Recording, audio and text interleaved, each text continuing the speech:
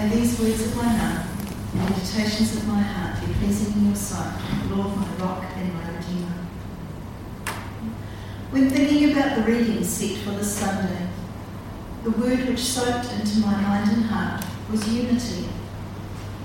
2 of this week's readings have the opening lines with this theme.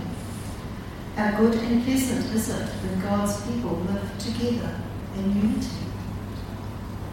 And all the believers were one in heart and mind. Last week I was down in Otorohanga and attended church down there, and we had service 404. And I think because this word was sitting in my mind, it struck me as we went through the service how often that theme of unity, or the words of unity and being united, came through. In some places, it's about the unity within the threeness of God, Parent, Son, and Holy Spirit. Last week's collect closed with, "For you are alive and reign with the Father in unity of the Holy Spirit, one God, now and forever." And in our affirmation of faith, we say we believe in the Holy Spirit, and then who in unity with the Father and the Son is worshipped and glorified. In the Anglican tradition, this unity is something we believe, and perhaps attempt to understand in some fashion. In other places, the unity referred to is that which is conferred on us. We thank you for your love and care in assuring us of your gift of eternal life and uniting us with the company of all faithful people. But the one that percolated in my mind for the last week is from page 149 in the Ministry of the Sacrament, where the priest charges us to keep the unity of the Spirit in the bond of peace, to which we respond, we are bound by the love of Christ. This is a call for us to be active in that unity. And I know for myself, I don't think I've ever contemplated exactly what we're being tasked with. So what might unity look like? Unity is not like an alloy of copper and tin to make brass, where each of the components are merged into one and there's no distinguishing of each other, although that is one dictionary definition. So it's not a homogeneity. If a group are all in oneness, there is no room for growth or change.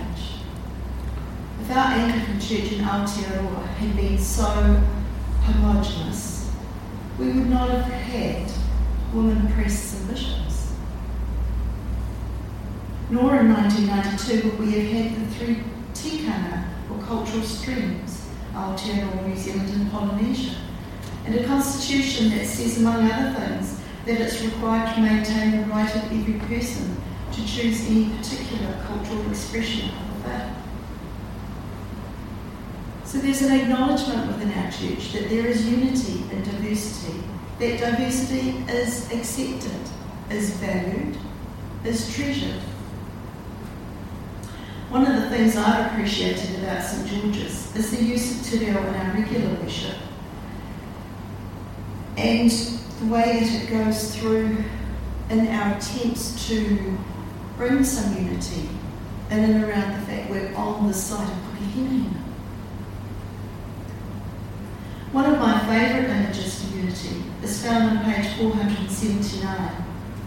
On the English page it says, "We shall be one in Christ, one in our life together," which kind of, to me, almost brings up the image of that alloy of copper and tin. In the Māori page, on the facing page to it, it says, "Ko te karaiti te pouherena waka." The pouherena waka is the pole, post, herena, tying or hitching, waka, canoe. So what it is saying is that Christ is the hitching post for the canoes. We in our diversity come together in our own diversity, but recognising that our unity comes through the collective anchor point of our faith in Christ. Why is unity so important? Our psalm today talked about how good and pleasant a thing it is when God's people live together in unity. It is like precious oil. And we in the Anglican Church have in recent years seen where that unity has been fractured over the issue of same-sex marriages or blessings. And it's caused a lot of heartache for people who have been Anglican for a large part of their lives.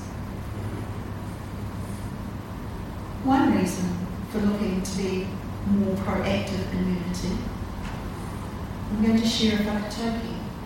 Ko tahi te aho ka whati, ki te kia roa e kore e whati.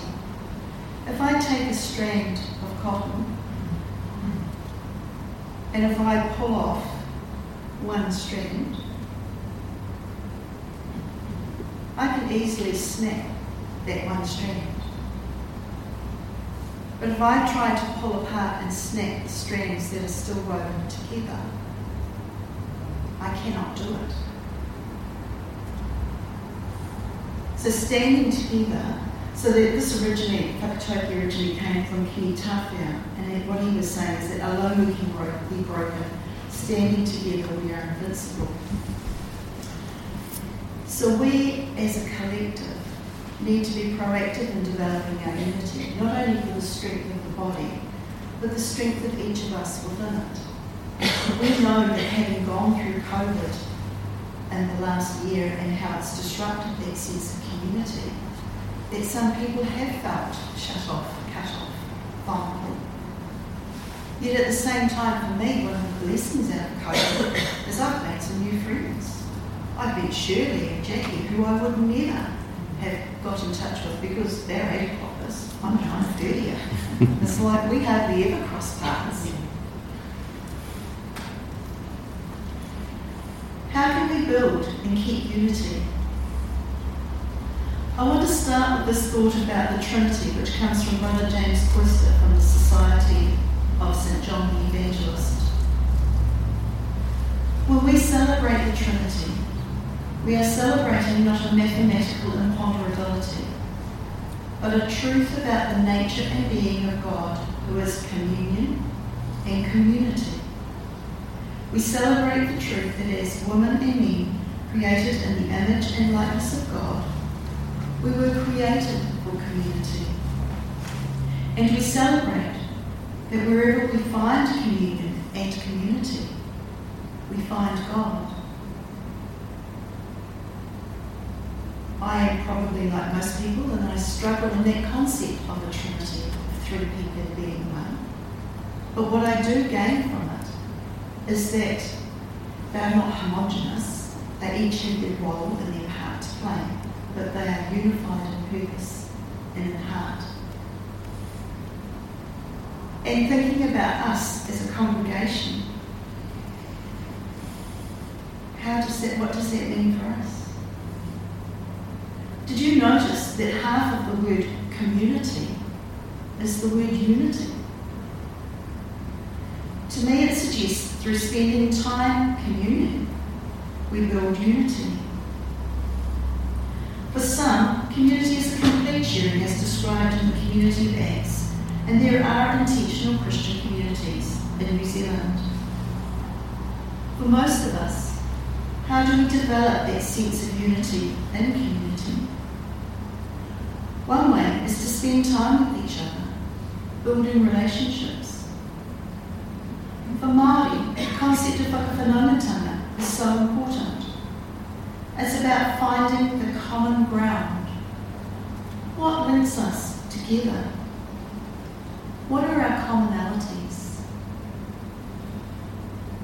When you know your commonalities, it becomes easier to move forward, to manifest that unity in the bond of peace. Take a moment to think what you can do to develop those relationships, that community, that unity in the bond of peace. To think what we mean when we say we are bound by the love of Christ and what we can do to strengthen it.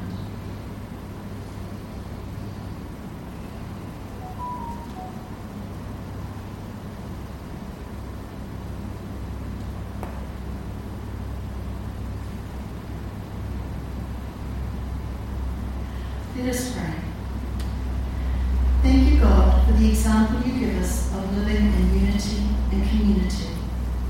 Help us in the days ahead to live bound by the love of Christ.